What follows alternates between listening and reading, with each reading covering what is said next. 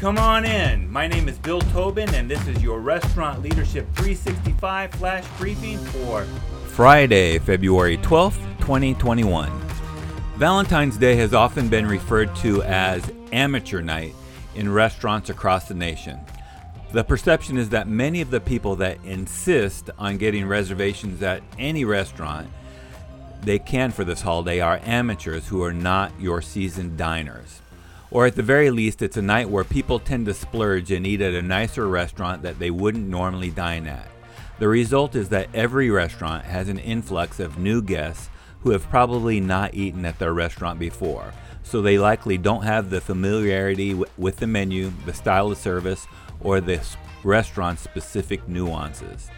Therefore, it's easy to think of them as amateurs when they do or say something unusual, such as asking for a side of ketchup to go with their filet. But the mistake staff seem to forget is that these are also the people more likely to ding you with bad reviews.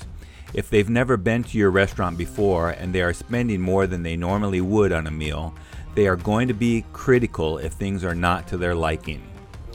Researching past online reviews as well as our manager's notes and various articles, the number one complaint that you can expect for Valentine's Day is wait times. This might be making them wait for their table past their reservation time, or it might be service times at the table. But if you make them wait, expect them to be critical. The second most likely complaint that you can expect is the temperature or doneness of the guest's steak. According to OpenTable, steak is the most popular menu item for Valentine's Day. But one, restaurants are not always consistent on executing on the temperature ordered by the guest, and two, there's a knowledge gap between how the guest and the restaurant define each temperature. More specifically, what a guest thinks is medium rare may be different than what the restaurant thinks is medium rare.